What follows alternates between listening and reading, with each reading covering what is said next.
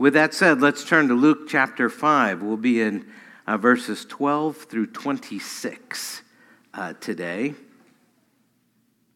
And this is called Jesus Heals. This sermon will be a little bit different than normal, so we'll see how it goes. Luke 5, starting at verse 12. As always, listen carefully as this is God's word. While he was in one of the cities, there came a man full of leprosy. And when he saw Jesus, he fell on his face and begged him, "Lord, if you will, you can make me clean." And Jesus stretched out his hand and touched him, saying, "I will be clean." And immediately the leprosy left him.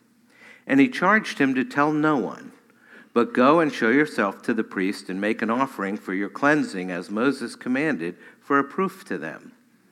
But now even more the report about him went abroad, and great crowds gathered to hear him and to be healed of their infirmities. But he would withdraw to desolate places and pray. On one of those days, as he was teaching, Pharisees and teachers of the law were sitting there who had come from every village of Galilee and Judea and from Jerusalem. And the power of the Lord was with him to heal. And behold, some men were bringing on a bed a man who was paralyzed, and they were seeking to bring him in and lay him before Jesus. But finding no way to bring him in because of the crowd, they went up on the roof and let him down with his bed through the tiles into the midst before Jesus. And when he saw their faith, he said, "Man, your sins are forgiven you." And the scribes and the Pharisees began to question, saying, "Who is this who speaks blasphemies? Who can forgive sins but God alone?" When Jesus perceived their thoughts, he answered them, "Why do you question in your hearts? Which is easier to say, 'Your sins are forgiven you,' or to say, 'Rise and walk'? But that you may know that the Son of Man has authority on earth to forgive sins," he said to the man who was paralyzed, "I say to you, rise, pick up your bed, and go home." And immediately he rose up before them and picked up what he had been lying on and went home, glorifying God. And amazement seized them all, and they glorified God and were filled with awe, saying, "We have seen extraordinary things today." The word of the Lord. Thanks be to God. Let's pray. Heavenly Father, thank you for giving us the scriptures and making us your people. You have brought us back to the Gospel of Luke this morning to learn more about your Son. And use this gospel to cause us to grow in the grace and knowledge of our Lord Jesus Christ. We ask you this morning to give us the grace to see ourselves in these stories. We ask for the grace to see who we are and what we need. Furthermore, help us to see others with new eyes and to see how we treat them. So by your Spirit, open this gospel to us. Help us to come to know Christ more. Help us to see wonderful things in your word. And as always, for this, we need your grace. Help us to be amazed. Help us to wonder. Help us to say we've seen extraordinary things today. And so we pray, speak through these words of this gospel today. By the power of the Holy Spirit, help us see Jesus as we spend this year walking with him. For in his name we pray, amen and amen. Our story begins with a healing touch. Verses 12 through 16, a healing touch. This is one of the stories of Jesus that we've read and heard lots of times. So much so that for some of us, we don't pay a lot of attention to it. Sometimes my curiosity gets the best of me and I wonder out loud, and that's what I'm going to do here. I'm going to wonder out loud about the man who felt Jesus' compassionate touch. He makes one appearance, has one request, and receives one touch. But that touch changes his life forever. So I'd like you to listen to it again carefully, and I wonder if his story went something like this. One year during harvest, my grip on the scythe seemed weak. The tips of my fingers numbed. First one finger, then another. Within a short time, I could grip the tool, but scarcely feel it. By the end of the season, I felt nothing at all. The hand grasping the handle might as well have belonged to someone else. The feeling was gone. I said nothing to my wife, but I know she suspected something. How could she not? I carried my hand against my body like a wounded bird. One afternoon, I plunged my hands into a basin of water, intending to wash my face, and the water reddened. My finger was bleeding. I didn't even know I was wounded. How did I cut myself? On a knife? Did my hand slide across the sharp edge? It must have, but I didn't feel anything. It's on your clothes too, my wife said softly. She was behind me, and before looking at her, I looked down at the crimson spots on my robe. For the longest time, I stood over the basin, staring at my hand. Somehow, I knew my life was being forever altered. Shall I go with you to tell the priest? She asked. No, I sighed. I'll go. I turned and looked into her moist eyes. Standing next to her was our 3-year-old daughter. Squatting, I gazed into her face, and with my good hand, I stroked her cheek, saying nothing. What could I say?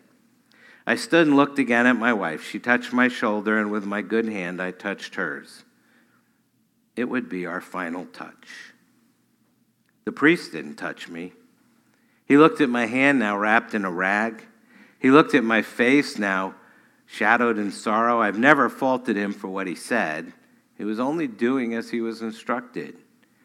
He covered his mouth and extended his hand, palm forward. You are unclean, he told me. And with one pronouncement, I lost my family, my farm, my future, and my friends. My wife met me at the city gates with a sack of bread and some coins. She didn't speak. By now, friends have gathered. What I saw in their eyes was a precursor to what I've seen in every eye since.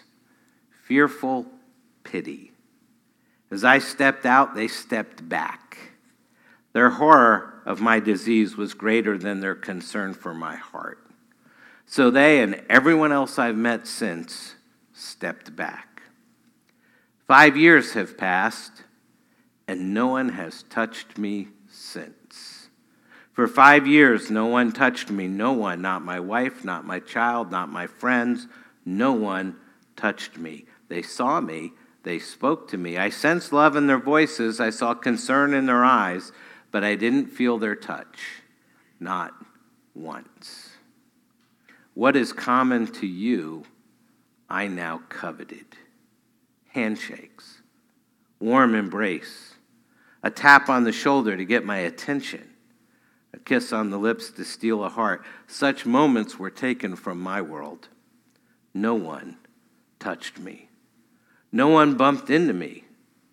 What I would have been given to be bumped into, to be caught in a crowd, for my shoulder to brush against another's. It hasn't happened for 5 years. How could it? I wasn't allowed on the street. Even the rabbis kept their distance from me. I wasn't permitted in my synagogue. I wasn't welcome in my own home. I repulsed those who saw me. 5 years of leprosy had left my hands gnarled. The tips of my fingers were missing, as were portions of an ear and my nose.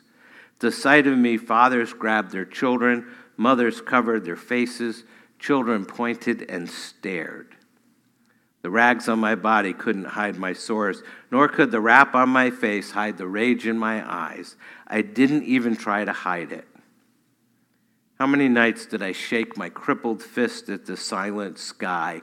What did I do to deserve this? But never a reply. Some think I sinned. Some think my parents sinned. I don't know. All I know is I grew so tired of it all, sleeping in the leper colony, smelling the stench. I grew so tired of that damnable bell I was required to wear around my neck to warn people of my presence, as if I needed it. One glance and the announcements began. Unclean, unclean, unclean. Several weeks ago, I dared walk the road into my village. I had no intent of entering. Heaven knows I only wanted to look on my fields, gaze upon my home. and see by some chance the face of my wife, but I didn't see her. I saw some children playing in a pasture. I hid behind a tree and watched them scamper and run. Their faces were so joyful and their laughter so contagious. For just a moment, I was no longer a leper. I was a farmer. I was a father. I was a man. Infused with their happiness, I stepped out from behind the tree and straightened my back and breathed deeply. And they saw me. And they screamed. And they scattered. One lingered, though, behind the others. One paused and looked in my direction. I don't know, I can't say for sure, but I think she was my daughter. I think she was looking for her father. And that look is what made me take the step I took today. Of course, it was reckless. Of course, it was risky, but what do I got to lose? He calls himself God's son. Either he'll hear my complaint and kill me, or accept my demands and heal me. Those were my thoughts. I came to him as a defiant man, moved not by faith, but by desperation. God had brought this calamity on my body, and he would either fix it or end it. But then I saw him. And when I saw him, I was changed. You have to remember, I'm a farmer, not a poet. So I can't find the words to describe what I saw. All I can say is the Judean mornings are sometimes so fresh and the sunrise is so glorious that to look at them is to forget the heat of the day before and the hurt of times past. And when I looked at his face, I saw a Judean morning. Before he spoke, I knew he cared. Somehow I knew he hated this disease as much as, no, more than I hated it. My rage became trust. My anger became hope. From behind a rock, I watched him descend a hill. Throngs of people were following him. I waited until he was only a few paces from me, and then I stepped out. Master! He stopped and looked in my direction, as did dozens of others. A flood of fear swept across the crowd. Arms flew in front of faces. Children ducked behind parents. Unclean, someone shouted. I don't blame them. I was a huddled mass of death. But I scarcely heard them. I scarcely saw them. Their panic I'd seen 1,000 times. His compassion, however, I'd never seen before. Everyone stepped back except him. He stepped towards me. Towards me. 5 years ago, my wife stepped towards me. She was the last one to do so. Now, he did. I didn't move. I just spoke. Lord, if you will, you can make me clean. Had he healed me with a word, I'd been thrilled. Had he cured me with a prayer, I'd have rejoiced. But he wasn't satisfied with speaking to me. He drew near me. He touched me. 5 years ago, my wife touched me. No one has touched me since, until today. I will, his words were as tender as his touch, be clean. Energy flooded my body like water through a plowed field. In an instant, in a moment, I felt warmth where there was numbness. I felt strength where there'd been weakness. My back straightened and my head lifted. We now stood face to face, and he smiled. He cupped his hands on my cheeks and drew me near so I could feel the warmth of his breath and see the wetness in his eyes. See that you say nothing to anyone, but go, show yourself to the priest, and offer the gift that Moses commanded for a proof to them. So that is where I'm going. I will show myself to my priest and embrace him. I will show myself to my wife and embrace her. I will pick up my daughter and embrace her. I'll never forget the one who touched me. He could have healed me with a word, but he wanted to do more than just heal me. He wanted to honor me, to validate me, to christen me, so to speak. Imagine that, unworthy to be touched by man, yet worthy of the touch of God. I was a leper. I was untouchable. No one touched me until today. Perhaps his story went something like that. But this is not the only story in the passage, because we immediately come to another healing. And once again, it's an easy story to read over and over and just move on, because we've read it so many times before. But this story is not about a healing touch. It's about a healing word. A healing word. And let's listen to it again carefully, because there's far more here than meets the eye. Starting at verse 17. On one of those days, as he was teaching, Pharisees and teachers of the law were sitting there, who had come from every village of Galilee and Judea and from Jerusalem. And the power of the Lord was with him to heal. Behold, some men were bringing on a bed a man who was paralyzed, and they were seeking to bring him in and lay him before Jesus. But finding no way to bring him in because of the crowd, they went up on the roof and let him down with his bed through the tiles into the midst before Jesus. And when he saw their faith, he said, "Man, your sins are forgiven you." The scribes and the Pharisees began to question, saying, "Who is this who speaks blasphemies? Who can forgive sins but God alone?" When Jesus perceived their thoughts, he answered them, "Why do you question in your hearts? Which is easier to say, 'Your sins are forgiven you,' or to say, 'Rise and walk'? But that you may know the Son of Man has authority on earth to forgive sins," he said to the man who was paralyzed, "I say to you, rise, pick up your bed, and go home." And immediately he rose up before them and picked up what he had been lying on and went home, glorifying God. And amazement seized them all. And they glorified God and were filled with awe, saying, "We have seen extraordinary things today." We've seen the leper. Now we have a paralytic. He stares a bleak future in the face. See, there were no neurosurgeons back then, no specialists, no rehabilitation hospitals, no physical therapists, no medical breakthroughs on the horizon, no miracle drugs in the cabinet. Sympathy is the only prescription this community can dispense. And he's had enough of that. He doesn't want sympathy. He wants his life back. The life he has now is a horizontal one. It's full of bed sores and blank stares at the ceiling. And that ceiling is his only priest. It neither acknowledges his confessions nor hears his prayers. And his now spindly arms and legs form the bars to a cell that imprison him, isolating him from the rest of the world. And so he lays there, alone on a 3x6 mat, day after day, week after week, month after month. When he runs, it's in his dreams. And his dreams always wake up to a body that can't roll over and can't get back to sleep for all the hurt the dream has brought. He's never able to rise up and stretch with the morning sun. He's never able to socialize in the streets.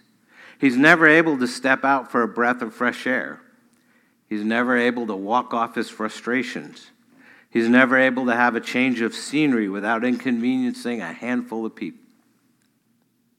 He has to rely on others for everything.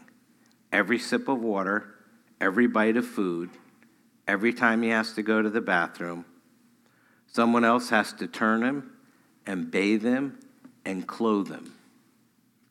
Dependency, humiliation, confinement, boredom, loneliness, frustration, shame, despair.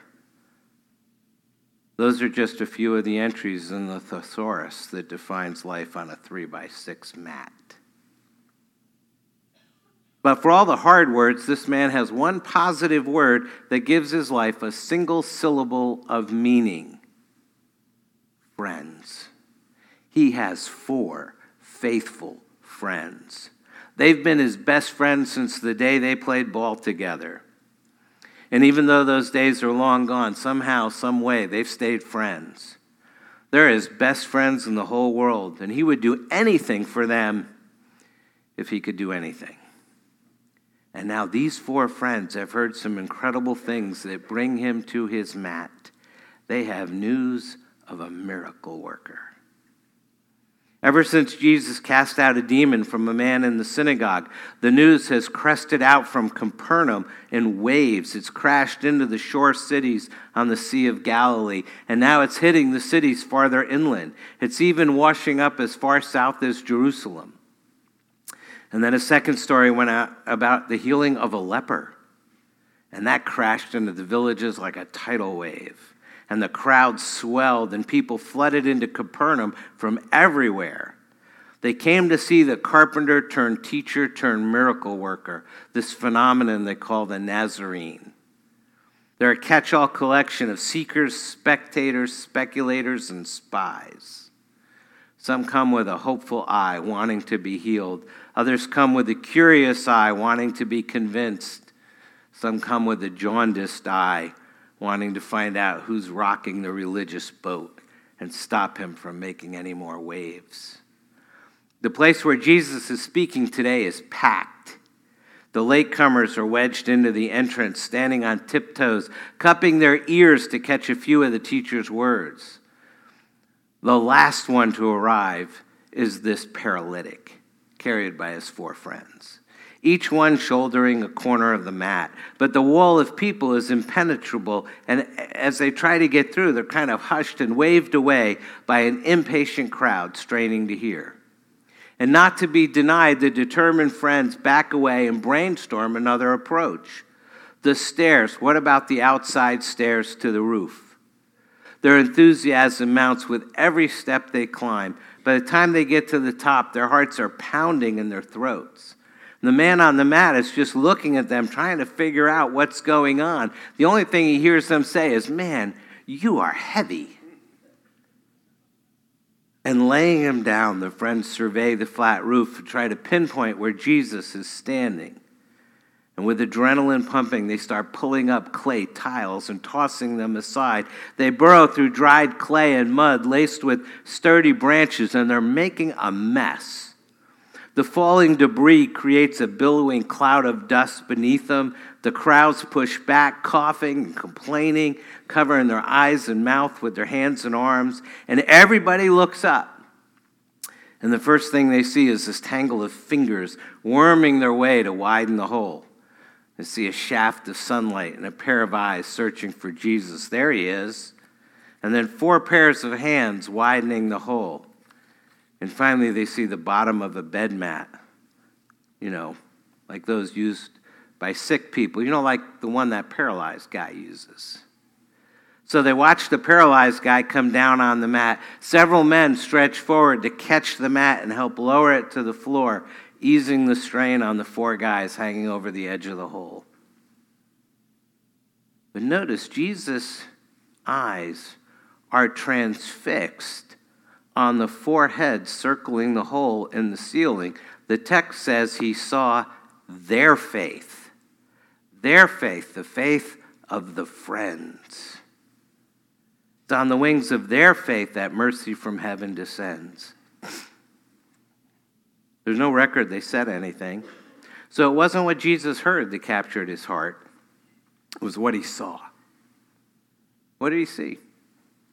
He saw 4 sweaty guys willing to put a shoulder to their faith. 8 scraped hands willing to burrow through any obstacle. 4 dirty faces hungering for a healing, wide-eyed with anticipation, like street kids pressing their noses against the bakery window, famished for a taste of heaven. These guys dared what no adults with any sense of responsibility would have done. They tore up somebody's roof. Not to mention interrupting someone else while he was teaching, and inconvenienced everybody who was listening, making them cough and getting them dirty all at the same time. Just like little kids, children. But the guy they came to see is the same guy who said, Luke 18, "Let the children come to me and do not hinder them, for such belongs to the kingdom of God. Truly I say to you, whoever does not receive the kingdom of God like a child shall not enter it." He doesn't look at these guys as an interruption. He looks up, he sees 4 sweaty, dirty faces, and sees faith. And his eyes glimmer with thank you. The friends want him to heal their friend. But Jesus doesn't settle for simple healing of the body. He wants to heal the soul. He leapfrogs the physical and deals with the spiritual. To heal the body is temporary. To heal the soul is eternal. The friend's request is valid but timid. The crowd's expectations are high, but not high enough. They expect him to treat the physical, for that's what they see. He chooses to treat the spiritual because that's what he sees. They want Jesus to give the man a new body so he can walk. Jesus wants to give the man grace so he can live. And so he looks down at this wrung-out dish rag of a man who lies dropped at his feet. He sees the paralysis is deeper than it appears, because within that emaciated body lies a crippled soul, paralyzed from sin, atrophied from shame. The man looks up at Jesus, squinting with his eyes to shield him from the sun that's now shining through that stupid hole in the roof. But Jesus moves to him, blocks the sun, eclipses the light. And the face of God smiles at this guy. And a sweet piece of manna from heaven falls to the man on the mat. Everyone's expecting to hear, "You are healed." But instead, the words they hear are, "Man, your sins are forgiven you." How long has he waited to hear those words? How many tears has he cried to the ceiling to look down on him, pleading for an answer to the enigma of this still life? And he hears in Jesus' words and sees in Jesus' smile as if to say, "My child, be of good cheer. God is not angry with you." And with quivering lips, this paralyzed man smiles back. He fights back the tears, but it's no use. He squeezes his eyes shut, and years of pent-up pain spill from his eyes to stream down the side of his face. Because sometimes God is so touched by what he sees that he gives us what we need and not simply what we ask for. But the tender mercy stroke in the face of the paralytic are received as a slap to the face of the religious leaders. While heaven is rejoicing, they're too busy making mental notes to join in the dance. They reason to himself, Jesus claims the power to forgive sins. Only God can forgive sins. Therefore, Jesus claims to be God. Precisely. That is the point. Their reasoning is correct. They got to the right conclusion, but it didn't bring them to Christ. If that hole in the roof teaches us anything, it's that faith is what brings a person to Christ, not mere intellectual reasoning. Curiosity crowded that classroom, but it was faith that dug a hole through the roof to bring that paralytic to the feet of Jesus. And Jesus reads his critics' minds as if to offer further proof that he is who he says he is. We pick up the story, verse 22. Why do you question in your hearts? Which is easier, to say your sins are forgiven you, or to say rise and walk? Both are relatively easy to say. Both are relatively impossible to do. Unless, of course, you're God. In that case, one is as easy as the other, which explains Jesus' lack of concern about this. So the religious leaders don't write him off as just another faith healer. Jesus does what no mere mortal would be presumptuous enough to do. He forgives this man his sins against God. And then he puts the final exclamation point on the debate. He looks once again at the man on the mat, verse 24. But that you may know the Son of Man has authority on earth to forgive sins, he said to the man who was paralyzed, I say to you, rise, pick up your mat, and go home. And even with the paralysis healed, atrophied muscles would have made the man wobble like a newborn colt. But the paralytic receives grace upon grace. Not only is he given forgiveness and healing, he's given back his strength. Getting up, he heaves his mat over his shoulder and praises God all the way out the door. And the crowd that wouldn't move out of the way to let him in steps aside to let him out. and he walks by, you hear end of verse 26, we have seen extraordinary things today. It's a bright, shining moment for the kingdom of God. It's an incredible moment for the people in that room. For through the hole in the roof came the glory of a far kingdom, reflecting off the face of its king. And outside, dancing in the street to the praise of that same king, are 5 friends with the joy of heaven streaming down their cheeks. Our world could use a bit more of the joy of heaven streaming down our cheeks. Why is that? It's because we need healing. We need healing. Our world is full of lepers today. We are surrounded by lepers. They just don't have a skin disease to easily identify themselves.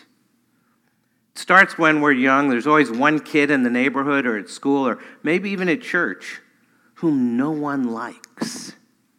He's different. He's uncoordinated. She's ugly. She's so shy that just showing up is a challenge. They're lepers. It happens in the marketplace too. Many of you have met the guy who's really, really smart but has absolutely no people skills, and it's painful just to talk to him. Or the woman you can't say hi to without hearing every single detail of her painful life. So you go out of your way to avoid them both. They're lepers. They fall into any number of categories. The woman who pursued a degree and a career at the expense of husband and family, and people look at her now and say, why? The man who calls you every day after work because his wife left him to go find herself, and he drags himself home to feed 2 kids who ask him every night, Dad, when's Mom coming home? And he's so tired now he's numb to it all. The kids who carry around terrible secrets of their father's abuse or mom's drinking and arrive at school trying to hide the fact they haven't had breakfast again. The elderly man whose family has gone and forgotten him. So he goes and gets his hair cut once a week just so somebody would touch him in a caring way. We all know people who are so lonely that just saying hi to them makes their day. They stand on the periphery of our social circles, darting their eyes away, lowering their head self-consciously. They're all lepers. They all need Jesus, and they're not alone. Because our world is full of paralytics, too. In fact, they're a lot like lepers. And they can walk all right, they just don't want to. Some people are paralyzed by apathy. They can't do anything because they don't care anymore. They've given up. Nothing good is going to happen to them. Nobody nice is going to show up in their life. There's nowhere fun for them to go. They have no friends, so they just quit. They go to work, they pay their bills, they do their stuff, but they're alone and tired and numb and unfeeling. And their tombstone will read, died at 31, buried at 81. They're paralytics. Others are paralyzed by fear. Fear of the past. They tried to build a relationship, but they got burned. They're not going to make that mistake again. Maybe it's fear of the future. How are we going to pay for the house and aging parents and kids' college and our own retirement? They have no idea, and it scares the life out of them. Many fear the present. He got laid off, I could too. She got divorced, I could too. He got in a bad accident, I could too. She got left back, I could too. She fell and broke her ankle, I could too. And so they work harder and strive harder and excel more out of fear. They're paralytics. Many are paralyzed by shame. If you only knew what I've done, I could never make up for it. I could never earn your respect. I've been addicted to drugs. I knew it was wrong, but I couldn't stop. I've been addicted to pleasure. The internet makes it way too easy. I've been addicted to control. I'm in charge of everything, everyone, everywhere, and I hurt people, and I don't know how to stop. If you only knew what I've done, I could never make up for it. I could never earn your respect. They're all paralytics. They all need Jesus. You and I both know that there are lepers among us. There are paralytics among us, very close to us. Because once again, as that great philosopher Pogo once said, we have met the enemy and he is us. If you don't know who Pogo is, look him up. Do you understand that spiritually, you're a leper? Leprosy is treated so harshly in the book of Leviticus, not because it's a disease caused by sin, but because it's a disease that represents sin. It starts small with just a little spot, but gradually spreads until it infects the whole body. And then it begins to numb us to the pain of sin in our life. It cauterizes our heart and sears our conscience. And our sin becomes more evident, and it starts to drive our friends away. And it will keep attacking and attacking and attacking until it reduces us to nobodies from nowhere. Sin controls people through two great lies. The first lie is that we're not sinners. There's nothing wrong with us. But the Bible says otherwise. Romans 3:23, for all have sinned and fall short of the glory of God. The second lie is worse. It says that yes, we're sinners, but we're so bad we're beyond help. It's too late for me. If you really knew the truth about me, Pastor, you'd be shocked. But one, I don't shock very easily anymore. Sadly, I've heard it all before. And two, the Bible tells us, 1 John 1:7, if we walk in the light as he is in the light, we have fellowship with one another, and the blood of Jesus, his Son, cleanses us from all sin. You're no longer unclean. But what if you still can't walk because spiritually you're a paralytic? Can't be good enough. Can't save yourself, can't save anybody else either. It's not up to you because you're helpless, you're weak, you're a sinner, you're ungodly, you're a paralytic. There's good news. The Apostle Paul says, Romans 5:6, for we were still weak. At the right time, Christ died for the ungodly. The very heart of the gospel is the supreme truth that God accepts us with no conditions whatsoever when we put our trust in the atoning sacrifice of his incarnate Son. Although we are helplessly sinful, by grace, God forgives us completely. It's by his infinite grace that we're saved, not by moral character or works of righteousness or commandment keeping or even going to church. When we do nothing but accept God's total pardon, we receive the guarantee of eternal life. Titus 3:4-7 says, but when the goodness and loving kindness of God our Savior appeared, he saved us, not because of works done by us in righteousness, but according to his own mercy, by the washing of regeneration and renewal of the Holy Spirit, whom he poured out on us richly through Jesus Christ our Savior, so that being justified by his grace, we might become heirs according to the hope of eternal life. That is good news. Beloved, that is the gospel. And in the story of the leper and in the story of the paralytic, we just get to see it in action. I've often said that miracles are parables in action and parables are miracles in story form. The touch of Christ for the leper and the power of his word for the paralytic is a parable of the incarnation and the cross. Jesus took on flesh, became sin for us, and gave us his strength. 2 Corinthians 5:21 says, for our sake, he, God, made him, Christ, to be sin who knew no sin, so that in him, Christ, we might become the righteousness of God. Jesus looked at us when we were utterly helpless, and he forgave us and healed us. As we see in what Jesus did for this paralytic lying immobile in the dust, his radiant smile and gentle words washing over a man who can't do anything for himself, we see what he did for us. That's the lesson of the paralytic. We just need a mat.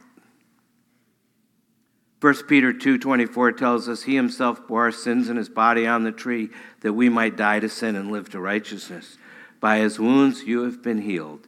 He takes your leprosy, you get his purity. He took your paralysis, you get his strength. Ephesians 2:4 and 5 reminds us, but God, being rich in mercy because of the great love with which he loved us, even when we were dead in our trespasses, made us alive together with Christ. By grace you have been saved. Because remember, Jesus didn't come to make bad people good. He came to make dead people live. Who among us would ever think to ask God for what he really gives? Which one of us would dare say, God, would you please hang yourself on a tool of torture as the substitution for every sin, every mistake, and every stupid thing I've ever done? And then have the audacity to add, and after you forgive me, could you prepare a place for me in your house to live forever? And if that isn't enough, would you please live within me and protect me and guide me and bless me with more than I could ever deserve? Are we totally aware of our sinfulness and separation from God, acknowledging that we're sinners, that we have nothing in ourselves to commend us to God? We have to lay down before the Lord Jesus Christ in humility and reverence, submitting to him as our only hope and telling him that if he does not save us, we will be lost. And when we ask him to heal us of our sin that lives deep in our souls, or do we only ask for the small stuff? Little things like a long life and a healthy body and a good job. Not bad from our perspective, but from God's perspective, it's like flying a kite when he offers us wings. Jesus asked the doubters, which is easier, to say your sins are forgiven you or to say rise and walk? How would you answer that question? Which is easier, to forgive a soul or to heal a body? Which caused Jesus less pain? Providing this man with healing or providing this man with heaven? To heal the man's body took a simple command. To forgive the man's sins took Jesus' blood. The first was done in a house of friends, the second on a hill with thieves. One took his words, the other took his body. One took a moment, the other took his life. Which is easier? So strong is his love for this motley crew of faithful friends that he goes beyond their appeal and goes straight to the cross. Jesus already knows the cost of grace. He already knows the price of forgiveness, but he offers it anyway, and he hasn't changed. What happened then can happen now. The face that smiled at a paralytic then can smile at a paralytic now. The word that heals body and soul can heal body and soul now. Because Jesus says a few verses later, those who are well have no need of a physician, but those who are sick, I haven't come to call the righteous, but sinners to repentance. And we are called to live a life that looks to God because he's poured out his grace on those of us who realize that without Christ, we really are paralytics and lepers who are utterly helpless to do anything at all to deserve his grace. But that's the essence of grace, getting what you don't deserve. We have to show what that looks like, starting by bringing that grace to those who are paralyzed and who need a few faithful friends who will bear their burden and bring them to Christ. He is waiting for you. And all those willing to pick up a mat said, amen and amen. Let's pray. Our Lord and our God, thank you that you have spoken to us by your Son. Open our eyes that we might see our sin and then see our Savior. Open our eyes that we might remember how once we were the unwelcome, the unwanted, the unknown, the unimportant. Help us see how we've sinned and how we've treated others as outcasts. Help us to reach out to them now with the love of our Savior. Let us be quick to repent, quicker to forgive, and quickest to believe. We all need you, Lord, but most of us are too ashamed, too afraid, too apathetic to come too close, thinking we're too sinful, too worthless to be in your presence. Help us to remember that it's the sick and sinful for whom you come. And help us to come to you for that healing. We long to hear the words the paralytic heard, your sins are forgiven, you are healed. Help us to realize you're not only able to heal, but you want to heal us, physically and spiritually. Lord, heal our souls, come into our lives, make us whole. Remind us again that we can come to you and beg, Lord, if you will, you can make me clean.